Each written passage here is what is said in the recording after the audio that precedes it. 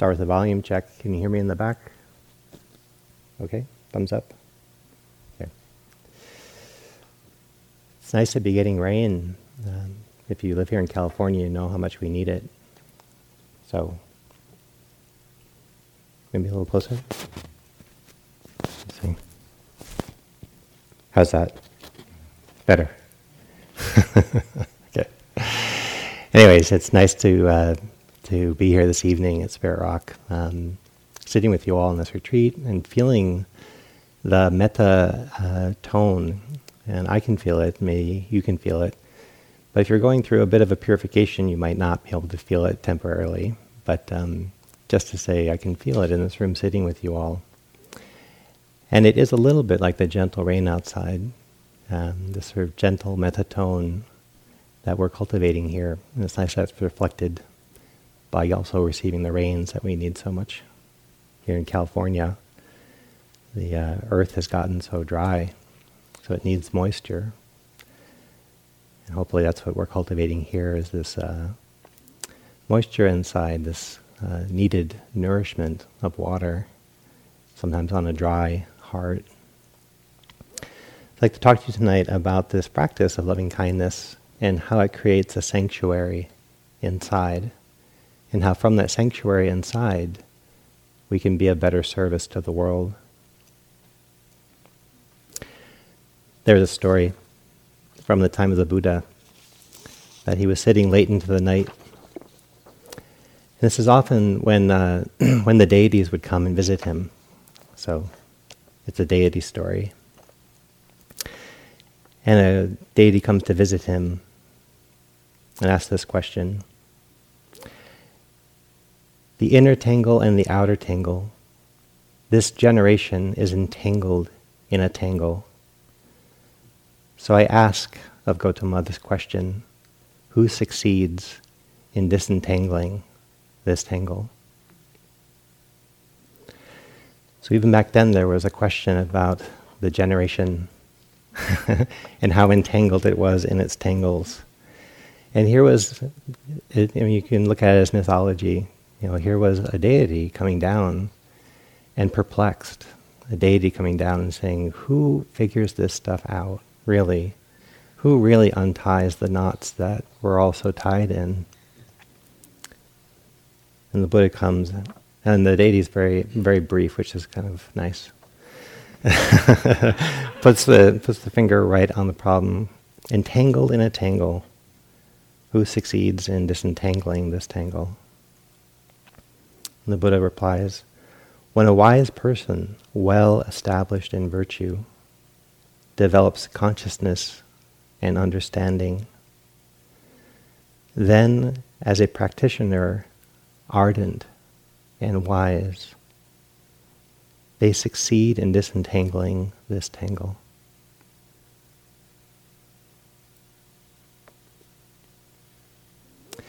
And the Buddha says that briefly, with firm, direct, clear confidence. And it's a nice thing about having a Buddha in the world, is that he gets to back up what he says with being a Buddha. And so here we are, untangling tangles. And sometimes we feel lost within the knots, lost within how many knots there are and how many layers to the knots there are. And sometimes a little overwhelmed with how many permutations of the confusions there are that we have to disentangle. But being well established in virtue, that's part of the equation. And so we talked about that in the opening night, that there are these 5 precepts that are practices, but that's to create beautiful ethical integrity inside. And that goes hand in hand with having a sensitive heart, but also a heart that has some strength, a heart that has some capacity to be virtuous. And you notice virtue in daily activities, but you really notice it when the heart is being challenged. And has it actually created strength inside to be aligned with its values, to have this inner virtue? And developing consciousness and understanding. So consciousness is the deepening capacity to see clearly what's happening moment by moment. Otherwise we're just swirling. and we're getting glimpses of things, but it lends to our confusion because we actually cannot track what's happening moment by moment.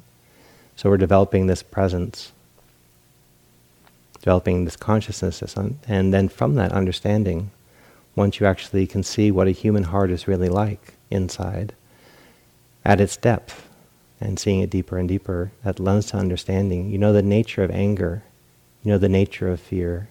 We've all experienced fear and anger and love and gratitude, all these beautiful qualities, but often in the flow of life. So we're experiencing it, but maybe not understanding it as deeply as we can on a retreat. And the retreat's sole focus is bringing mindfulness to the realm of the heart.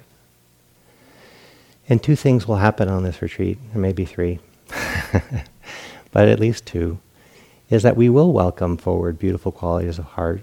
And upon that welcoming, they'll show up. A little more patience. We can actually realize we're being impatient. Recognize that. Welcome some patience. Welcome some kindness, some gratitude, some generosity, some appreciation, some compassion, some understanding. Welcoming these beautiful qualities. They may naturally arise, and you can appreciate them and know they've arisen. And you can also recognize that maybe they're absent or not as strong as you'd like. And so you welcome these qualities forward. And quite miraculously, often those qualities come forward because we recognize I should be a little more patient in this situation. I'm going to let go of this brewing irritation. It's not serving me. So this is welcoming forward beautiful qualities, and that's one part of what we're doing here. Another part is actually not being able to make a difference in our heart, and our heart's unruly, and our heart goes into patterns where it's struggling. And so we try to welcome these beautiful qualities forward, and yet we will spend time in impatience and in irritation and anger. Out in ordinary life, those things are also happening. But here when they happen, we actually have a chance to understand the angry heart, the sad heart, the grieving heart, the irritated heart, the fearful heart, much more than we ever could in daily life, because we're not as distracted. And this is an important part of the practice, to have the courage to breathe with your own fear, to breathe with your own anger. To support that, it's helpful to have a relationship to your body. So in the walking, in the sitting, or standing, or lying down, in those postures, awareness of your body. And if a challenge comes up, a very difficult mental state or emotional state, at first you might try to engage and welcome something beautiful instead of feeling angered. But at times you're going to have to breathe with these difficult states. And they're not pleasant, they're not our first choice, which is why when we do have choice, we don't do it. When we do have choice out in the world, it's very hard to have as many distractions as we have, and also have the capacity to say no to every single one of them, so that you can explore grief or fear, whatever is this visiting emotion that's difficult to be with. And here on retreat, we get this beautiful opportunity. And hopefully, now that we're a day or two in, there's always going to be a little chaos because the mind is kind of it's quite a phenomena, the mind, the body, the heart. But hopefully you are developing a little bit more stamina and capacity to sit through difficult times and see that they just come in cycles. They come in waves. And so with some faith and some steadiness and some courage, you sit through a wave of boredom, sit through a wave of irritation, sit through a wave of craving and fantasy, and think, oh my God, my practice has fallen apart. And then you wait it out a little bit. It's like, oh, that was just a wave. Now it's coming back together. The wrong view would be like, now I've got it and now it won't fall apart anymore. Thank God that's over. Now, why would I ever do that again? It's just so much better when my mind's steady. So we'll just click this box and keep it steady. And then as you practice on, waves come. You know, one of the great things about practicing for a long period of time is you just get used to the waves and you don't take them as any statement about you. When I was in the longest retreat I ever did was a 9-month retreat when I was in Burma. I practiced there for a year, but this one stretch, quite long. It's like, God, will these waves ever stop? Like, when am I ever going to get past the waves? And that thought would be really troubling. That thought would actually lead me to struggle with the fact that the waves were happening. And so over time, it's just like, yep, today is the day where we're going up. Today is the day where we're going down. Today's kind of a boring day. Oh, today's got a lot of breakthrough. Whenever I'd have breakthrough days, I'd always say like, I did it. I finally did it. And I was like, oh, I know that thought. Yes, that's my breakthrough day thought. Like, finally, I broke through. I would never go back. A child could do this. It's so simple. Just don't cling. Got it.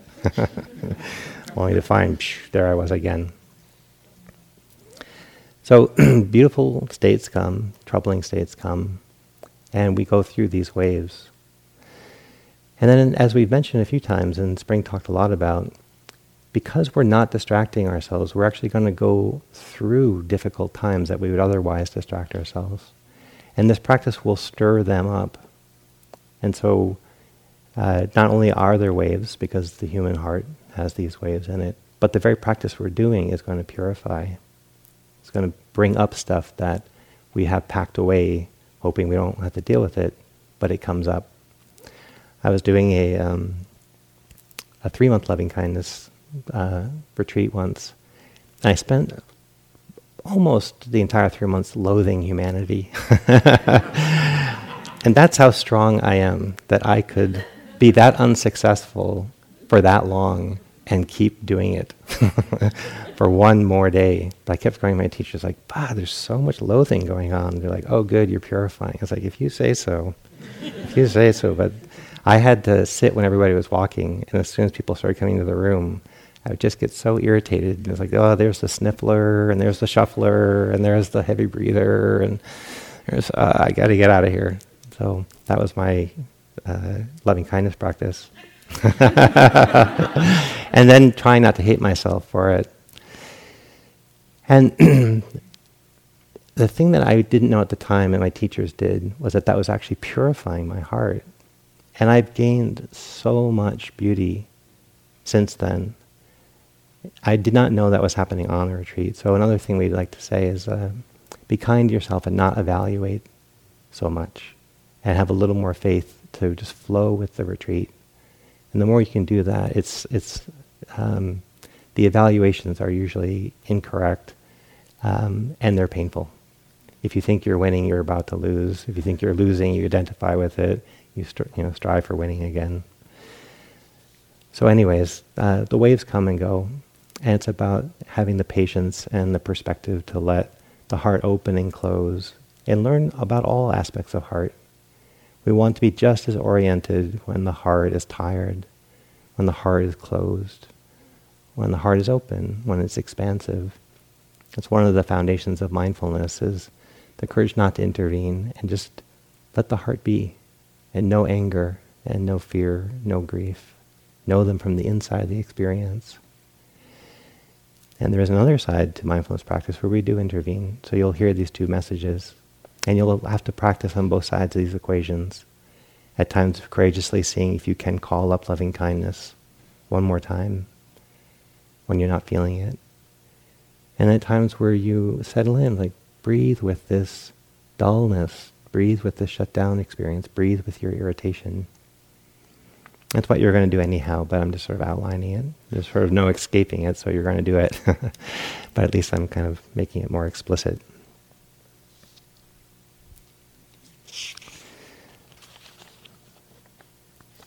When Spring first taught the nuts and bolts of the practice, we gave out a few handouts, and one of them was the Buddha's words on loving kindness.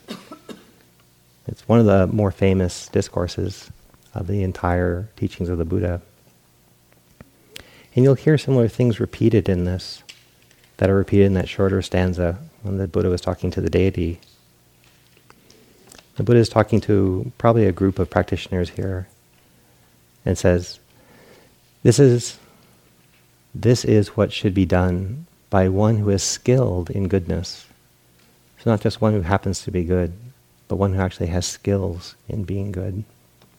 And one who knows the path of peace. So when you know the path of peace, you know how to head. Let them be able and upright, having that inner dignity, straightforward and gentle in speech, humble and not conceited, content and easily satisfied, unburdened with duties and frugal in their ways. I often wondered about what that line meant, and I can see in this modern age how burdened with duties we are, and then how scattered our attention, even if we're well-intended. It's good not to be overly committed. I have to guard that in myself, and I know others do. Peaceful and calm, and wise and skillful, not proud and demanding in nature. Let them not do the slightest thing that the wise would later reprove. Wishing, in gladness and in safety, may all beings be at ease. So just in that first part of that discourse, and it goes on from there, but that first part, there's so many beautiful pointers. And so that's chanted in almost every monastery. The young nuns and monks will learn this at a very young age. They'll chant it. They'll study it. And then you have these lines kind of echoing through your life, little pointers about being easily contented, developing that inside yourself, humble, straightforward, gentle in speech, not proud or demanding in nature.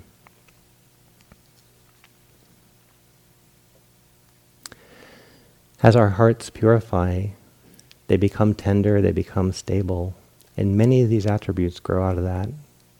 Many beautiful qualities of being human grow as our heart stabilizes, purifies, becomes more beautiful internally, and then how we relate to the world.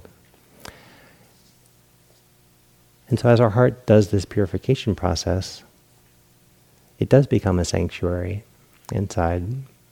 When I first started this practice, I was probably told something like that 20 years ago, 25 years ago. And I probably said, "You've never looked at my heart. I hear you promising that, and maybe that's true for you, but this heart inside is quite troubled. At times it's free, at times it's kind, but at times it's so petty, and we're scared, and it's collecting its armor and its cautions and wants to be free."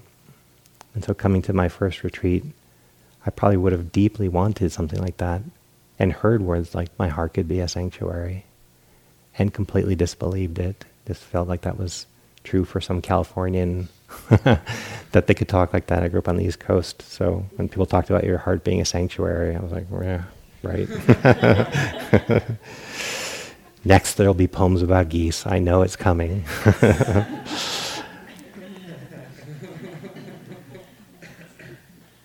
But that has happened.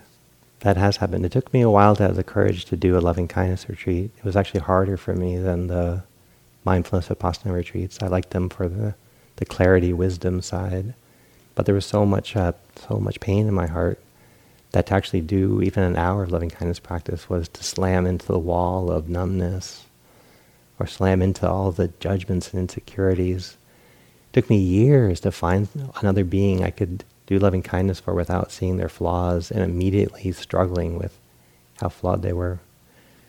The first being I could really actually do loving kindness for was a dog that I had in college. And that dog was really loyal. That dog was really kind. It's also a very odd dog. When it got excited, it would sneeze. So every time I came home, this dog would go crazy and just start sneezing and sneezing. It also had a bit of an underbite. So it would get excited and sneeze, and it would look like it was growling. But that's how I knew it was happy. And it was a very popular dog on college campus because it was such a weird dog. But that dog was really loyal to me. And so I've learned how to love humans by starting with dogs. And then I see the dog in you. And if I can see the dog in you, then I can love you. I can get the foot in the door. And I can forgive your human nature. I'm more likely to have a chance of forgiving your complex human nature. But first I have to see the dog in you. It's almost like seeing the good in someone, just so you can see their dog-like nature. To me, that's like Buddha nature, if you have dog nature. Before I came to, so there, that's happened. My heart is my greatest sanctuary, and second to that are my dearest friends. When my heart is troubled, and I can't quite find sanctuary in my own heart, then it's the gift of having really beautiful friends who have done their work to make their hearts a sanctuary for themselves and for others. And so you're doing it for yourself, that you have your heart be a sanctuary, and then all those around you will feel your heart as a sanctuary and will come to trust you for counsel. They'll trust you when times are rough. They'll trust you to share their joys with, because they'll know you'll really get it. You really understand what their happiness means. And that leads into service. This heart becomes a sanctuary. And from there, we care about the world, we feel the world. And by feeling the world at that level, at that tenderness, of course we want to respond. It's part of the training here and part of the setup of the retreat that we are not in great acts of service, that when someone's crying we don't go over to them. That's part of the conditions of these retreats. But it's not a choice for life. As soon as the retreat's over, we want you to engage in your communities. We want you to care about the world. All the joys and all the passions and aspirations that come out of a beautiful heart, we want you to engage in them and to explore them, with wisdom and discretion. But here in retreat, we're trying to unplug from being overcommitted. We're trying to unplug from being often so scattered, and let the heart collect again. Let it feel whole again. Let it feel rested from being overcommitted. Before I came to do my first retreat, which was really my first real encounter with Buddhism, I'd already spent many years in pretty committed activism and service. So when I went to school in Portland, and some of you might remember there was a clinic that was blown up, or there was a bomb set off in the clinic. It was a women's clinic. And so a bunch of us immediately got trained in nonviolence so we could protect women going in and out of that clinic. And we did that, skipped classes, and tried to put ourselves in front of the people who, there was so much tension. We didn't know if there was another bomb that was going to go off, so we got trained in that. Also did a lot of anti-nuclear test site work. So there have been over 1,000 nuclear bombs that have gone off in Nevada, and it's just north of Las Vegas. It's on Shoshone land, and so the Shoshone were resisting the nuclear testing, and they were partnered with peace activists and with environmental activists, and there were many, many protests there trying to stop the bombs from going off. That's when I first came in contact with some of the beautiful Native American elders in our country. This one man named Corbin was one of the leaders down there, and he was the leader of the Shoshone in that area. It had a very beautiful presence, such a beautiful, beautiful heart. And we'd lead ceremonies of prayers and protection for the earth and for the people protesting and for his people and for all the visitors. It had so many beautiful things he said. There's this one, Mother Earth provides us with food, provides us with air, provides us with water. We the people are going to have to put out thoughts together to save our planet.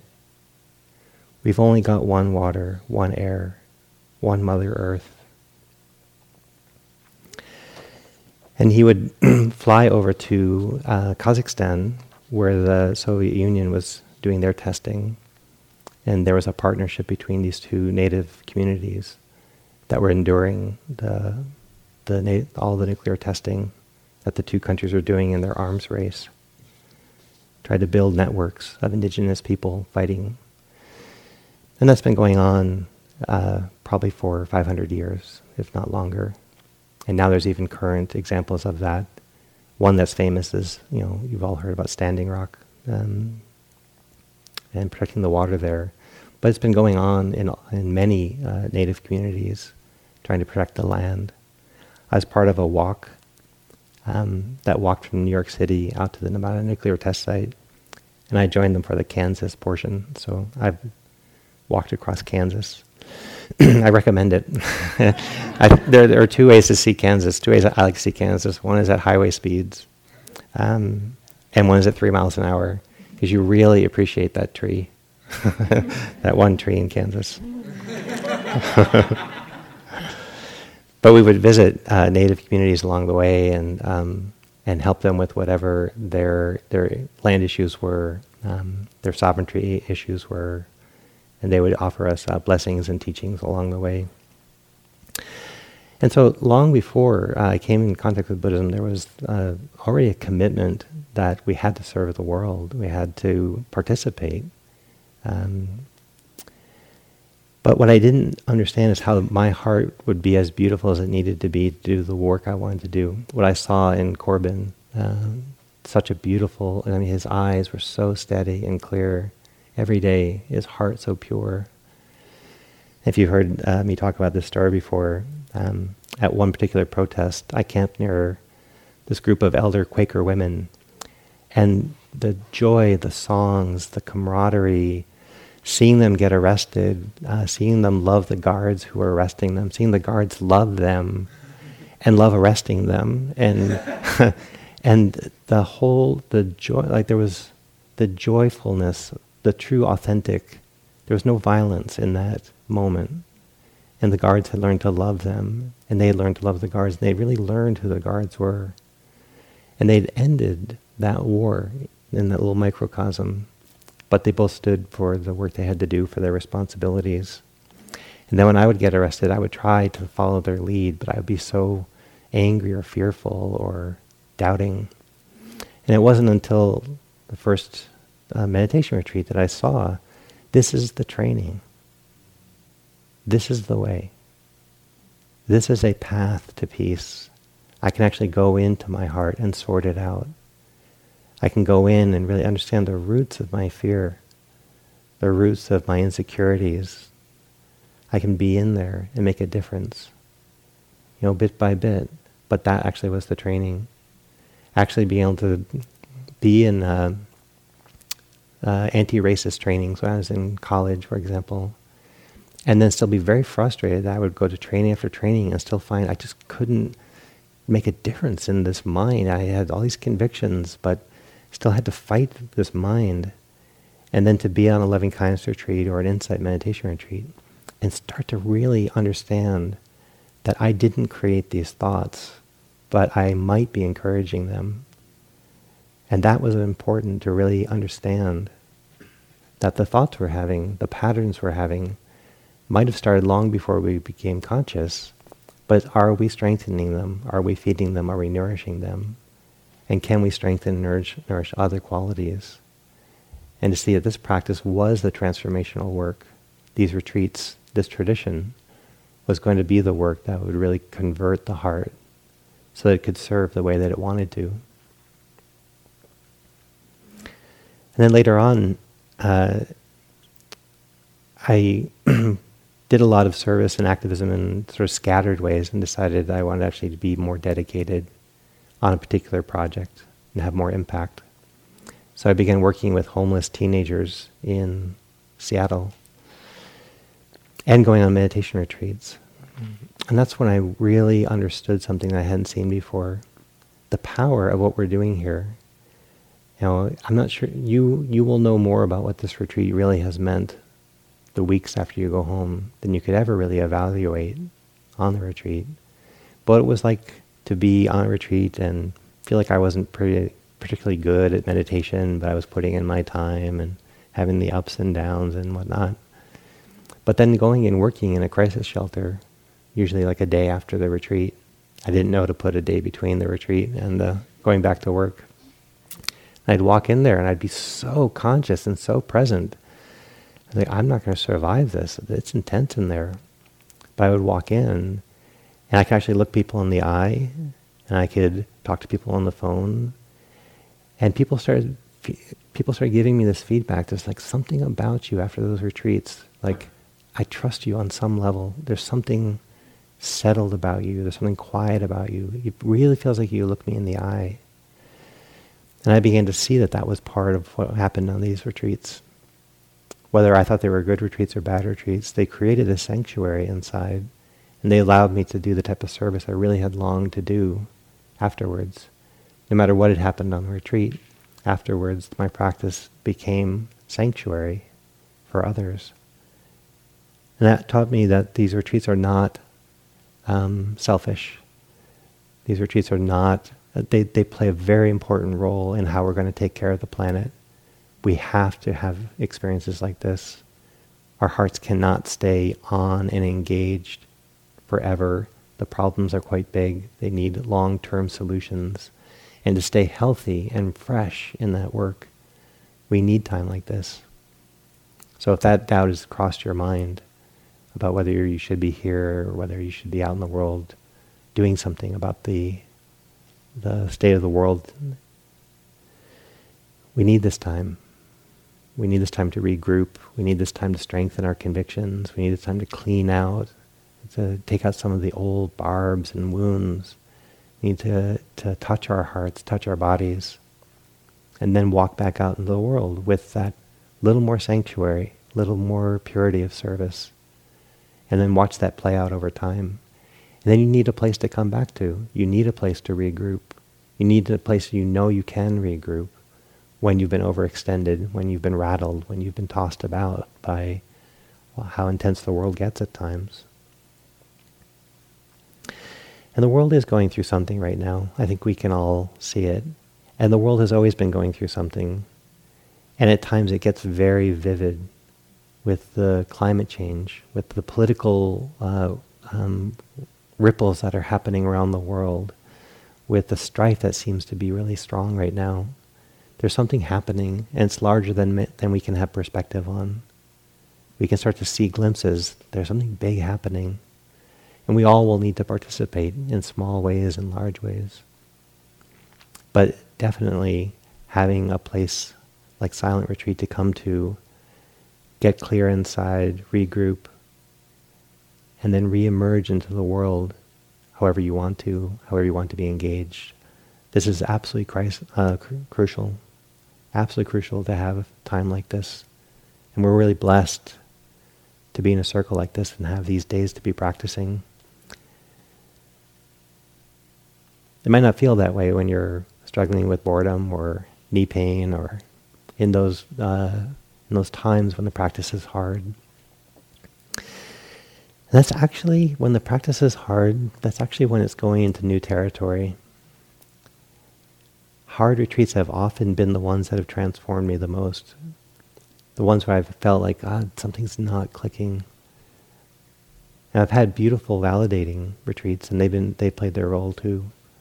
But having sat through and had the conviction to sit one more time, to say the phrases one more time, to see if I can say the phrases with sincerity one more time, one at a time, a sincere phrase, a sincere, simple wish for my own welfare, for the welfare of another, for my own peace, for the peace of another, for the happiness, the health, the well-being, steadiness. When that's easy, it's beautiful. When those windows open up, it's very validating. And in some ways, those windows do open up more and more. I can say that over time. You do get more access to that. But when you can actually say that, when the heart is turned a little hard, when it's a little dull, when there's resentment, when there's irritation, and still in those times, you reach for a phrase, you reach for a sincere wish for somebody else's welfare or for your own welfare. You're down in the middle of your irritation, you're down in the middle of your doubt, you're down in the middle of your sleepiness. And rather than kind of collapse under that experience, some noble, strong part of you, even there, wants to point towards kindness. God, I wish I could give you a hug right there. But that's a beautiful moment. When it's gotten hard, and you're still gently trying to be kind. Because that's what we need out in the world. When validating days when the mind is clear, we know what to do because the mind's clear, or at least we have a better chance of knowing what to do. But orienting towards kindness when we're tired, orienting towards kindness when we've gotten irritated, when there's fear, orienting towards kindness when there's doubt, confusion, a lot of insecurity.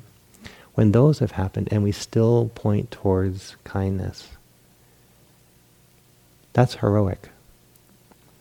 There was some quote I had that was important for me for a little while. It says, sometimes the greatest courage is not large heroic moments, but just a silent whisper in your own ear, you can do this.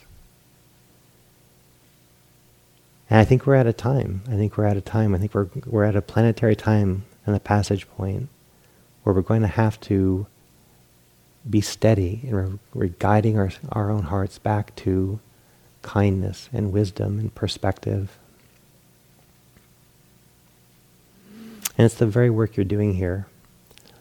Anytime you're finding a challenge and you're guiding yourself towards kindness, towards friendliness, towards loyalty, this loving kindness, this metta, or you're breathing in the middle of your own fear, your own outrage, your own irritations, and you can't quite find the kindness, but you're still here, you're still breathing in the middle of it, getting to know it a little better. Both of those are profound, and that's the very mechanism of the transformation of this form of practice. The ability to breathe with what's difficult, and the ability to welcome forward beautiful qualities.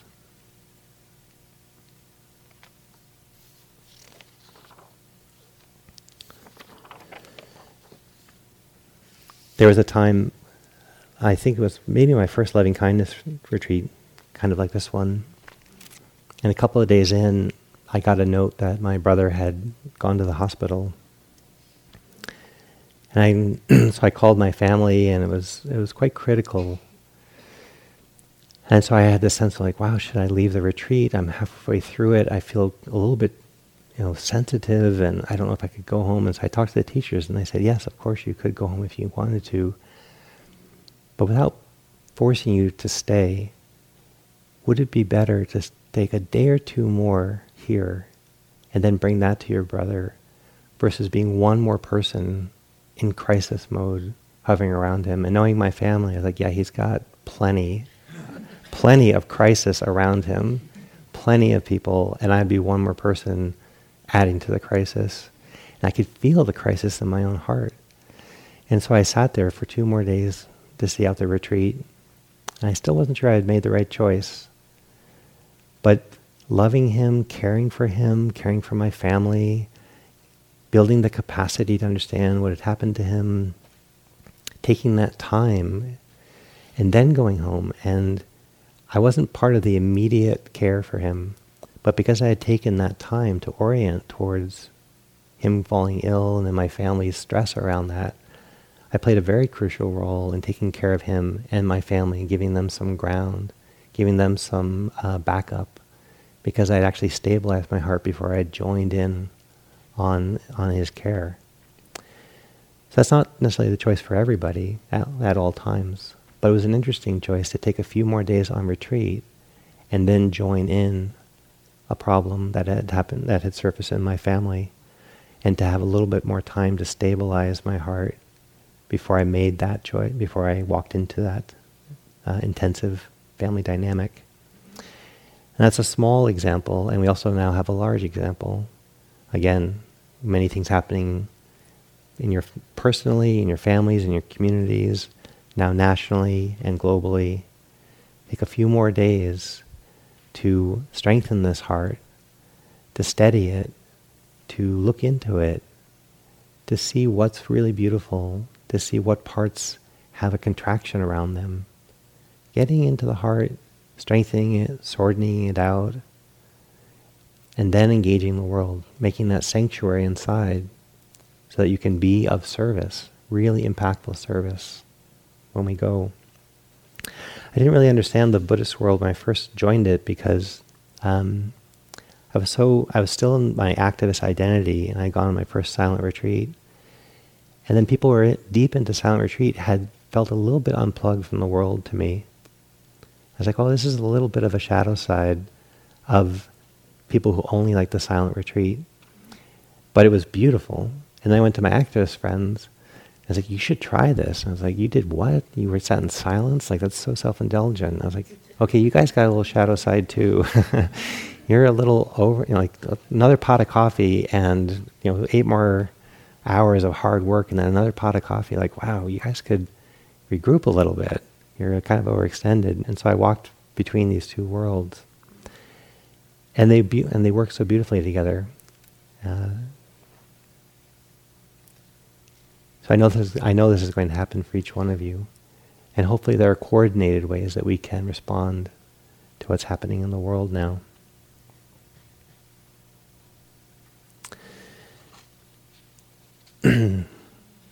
Just a few more things that I think are helpful orientations to this practice. We have to grow our capacity to be, for loving kindness and the wisdom of our tradition to be accessible in really difficult times. It's something we have to grow. And so after Mark led the compassion practice, people's hands went up and went right to some very difficult parts, a lot of pain in the world. And we're not quite there yet, where you could take something as tender as the practices we're doing and apply them to the size of the pain in the world. We're going there. We can grow that capacity. But you really want to start where you can get the heart open, flowing, and trusting, and then expand that and learn about that expansion. So we go through these categories, and there's a wisdom to going through these categories. That's why I do dogs before I do people. It's really skillful. I get to people much quicker if I start with dogs. If I start with people, it takes me a long time to get my heart capable of people. But if I start with dogs, I get like that compass heading. It's like, yeah, all dogs are good except the ones who have been mistreated. I know that to be true. That's true for people too. But if I start with people, I might go right into my, I don't know about that one. Then it's like a belief that difficult people have had hard times in their past. I can't get there emotionally, but I get there with dogs quickly. And then I transfer that over to people. There was, so anyways, we have to grow our capacities to bring this orientation of loving kindness, of compassion, of empathetic joy, of this beautiful heart quality of equanimity, so that it is a strength we can bring into real world situations with all the powers and complexities that are going on there. So please follow that advice. The heart wants to go quickly to where there's a lot of pain, and we really need to build our capacity to do that day by day as we're working here.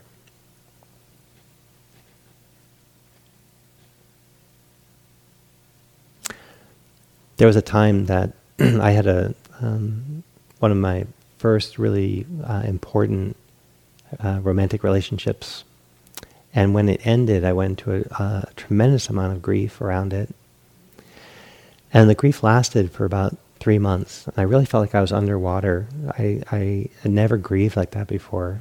My heart had never hurt on that level, been that submerged in grief. And it felt like I was underwater. I felt like the rest of the world was kind of happening around me, and I heard people talking, but they sounded like they were wah, wah, wah, and I couldn't really track other people that well because the grief was so strong. But I got glimpses within it, and I learned a lot about grief, but it was still more powerful than I could be conscious of at the time. But that, getting the glimpses in that grief, has helped me so much in other times of grief. It was the first time I really began to understand how grief worked, but it took being submerged in it to take it seriously. And then from that, I've been able to handle grief consciously. So last January, my 23-year-old niece died suddenly. And it came out of the blue. tremendous loss for my family. And once again, I felt this incredible wave of grief come over. But this time I was conscious in it, and I still felt a little disconnected from the world. But I was so grateful for that earlier grief that I felt I had not been that conscious in, because it taught me something about grieving consciously. And I'm so grateful that I was able to grieve consciously for my niece, because she deserves that. It wasn't like I was sitting happy eating chocolate. It wasn't that. The pain was immense, but I didn't collapse under it. And that size of pain felt appropriate for the loss. But earlier, that amount of pain would have collapsed my consciousness. I would have been in grief and despair. I would have been desperate to get out of it. I didn't need to get out of that grief with my niece.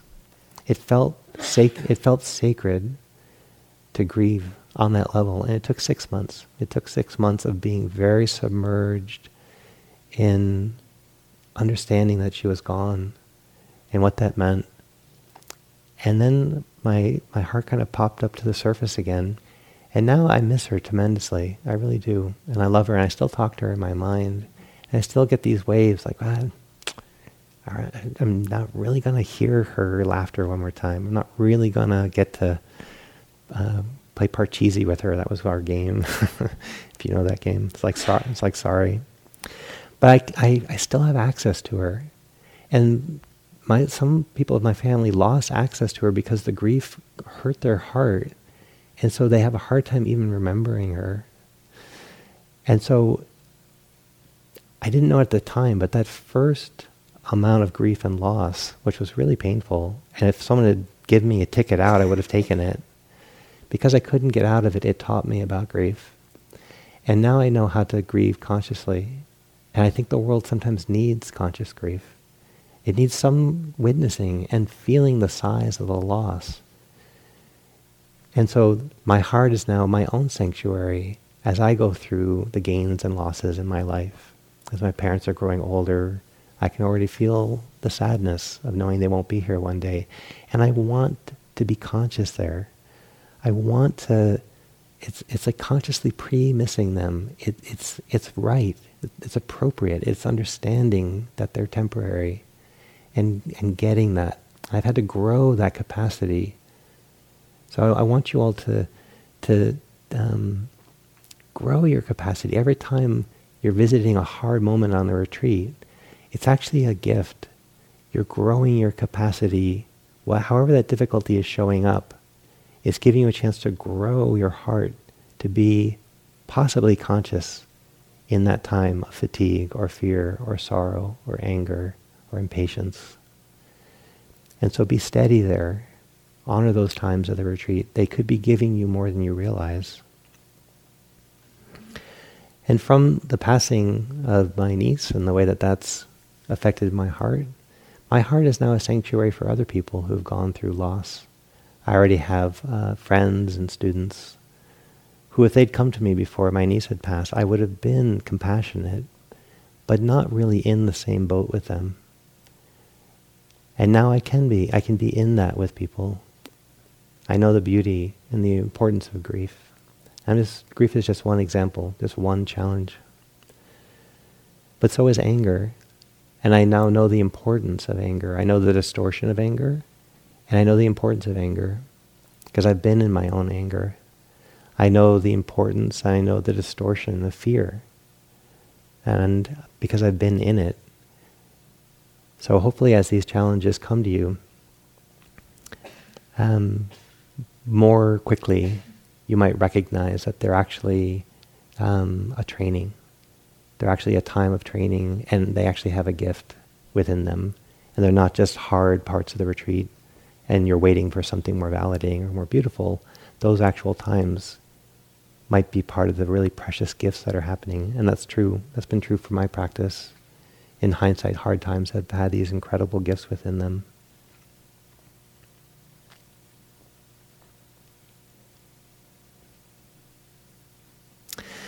So at the end of this 3-month loving kindness retreat, that struggling with people so much. I had one big wave at the end, and I was sitting ready for the Dharma talk, and this particular teacher was getting ready to give the talk, and I saw who it was, and I was like, oh my God, I can't endure another one of their talks. They trigger me so much. And so it was December in Massachusetts, mid-December, and so I went outside, but to go outside I had to put on so many layers of clothing because it was freezing out and it snowed. And so I walked out into this parking lot that was covered in ice. I was doing walking meditation back and forth. I was like, well, at least I'm not in the Dharma hall. At least I'm not.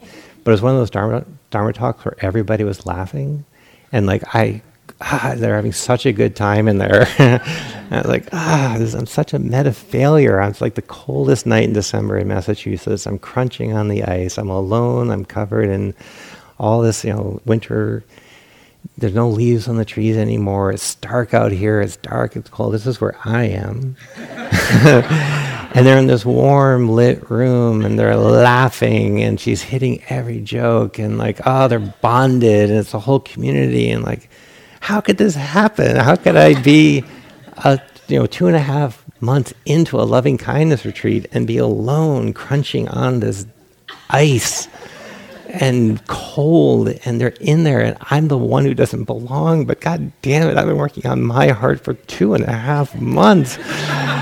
And then this like rage came over. It's like, what have I been practicing? What have they been teaching me? Like, what's going on here, people? And I was crunching and getting furious. And I was like, I'm so angry at you all. I'm so angry at you all. And then, like little part of me was watching. I was like, oh my God, like the 2.5 months in, and you are so angry and lonely and lost. I'm like, and I didn't know it. It was a huge wave of purification that was coming through. And I couldn't get out, and I couldn't leave, and I was just suffering tremendously. But the wave broke. The wave broke. There was this crescendo moment where I was just like in my anger and lostness. And it hit a peak, and then it broke open. And I felt humble. I felt quiet. I felt exhausted by all the resentment. I was walking, and people were laughing, and I was like, well, at least you guys are having fun. And may you all be well, may you be happy, and may you be warm. And like, these poor teachers, I bet every now and then some student kicks in the door. I've been practicing loving kindness for 2.5 months, and what have you been teaching me? It's like, okay, you're purifying. It's like, rah! And luckily the wave peaked before I actually found any one of them. And I thought, wow, these poor teachers, they're giving it their all every day. And they're working with students, and we all have these crazy minds. And without really even trying that hard, all this gratitude came. And I thought, I'm going to keep going. I'm going to keep going. There's something to this. I'm going to see where this heads. And a lot of easy gratitude came. And luckily, when I did see them next, I could tell them the story. I could see the relief on their face that I actually had learned what I needed to learn without them having to defend themselves from my madness. But that wave came, and it cleared out so much old pattern of resentment or betrayal or suspicion. And that stuff had to come out. But it had to come out the front door. It came in through my eyes, it came in through my ears, it brewed in my heart, and that's the way it had to go back out, through my heart. And it came out, but what was left over was spacious and tender and patient and appreciative and definitely humbled because of it. And those are all really beautiful qualities. So whether you're having your whole retreat is a struggling one, I probably doubt it. But if it's got a lot of struggle on it, or you're having a particularly gentle, validating retreat, it's all beautiful. It's all good. It all plays the role it needs to play in your practice of clearing out your heart, purifying your heart. And that does create this sanctuary inside. And something I would like you to know when it's happening. If you're actually in a time where you can say sincere phrases, I want you to taste your own heart in that moment as a sanctuary. Human hearts don't necessarily love easily. Adult human hearts don't necessarily love easily. So if you find that you're actually starting to experience patience or kindness in your own heart. Take note of that. That's a beautiful human heart. That's a moment. That's your own sanctuary inside. And that is what tends to grow through these practices, through the ups and downs of practices. And as that sanctuary grows and brightens and warms, it becomes the place where we turn to the world and we serve the world. It's where we want to participate in the world, and service pours out of us. And it's where people and animals and the planet itself will turn towards us, looking for that refuge.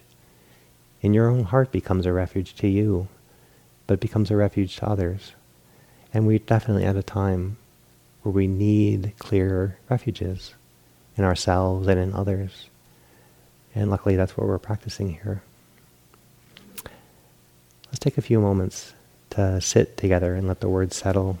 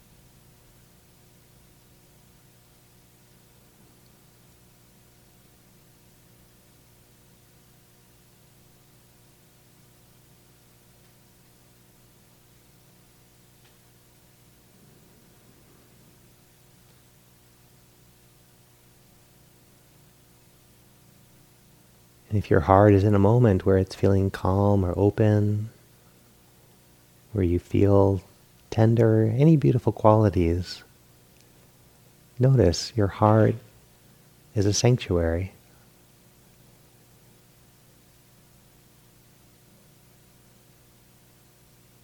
And if your heart is going through something difficult,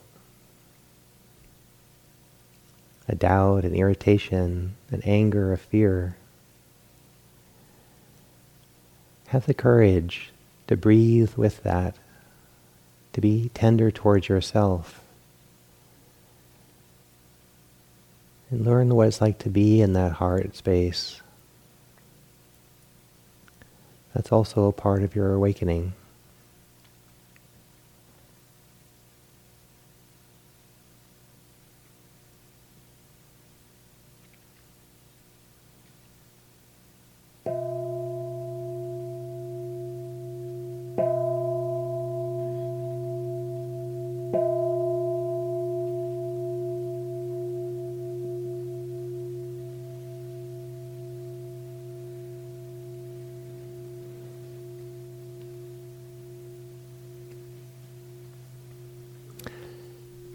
So we have a half hour for walking meditation, and then the last sitting will also be a time sitting together with some chanting. So enjoy your evening one way or the other, however it is for you.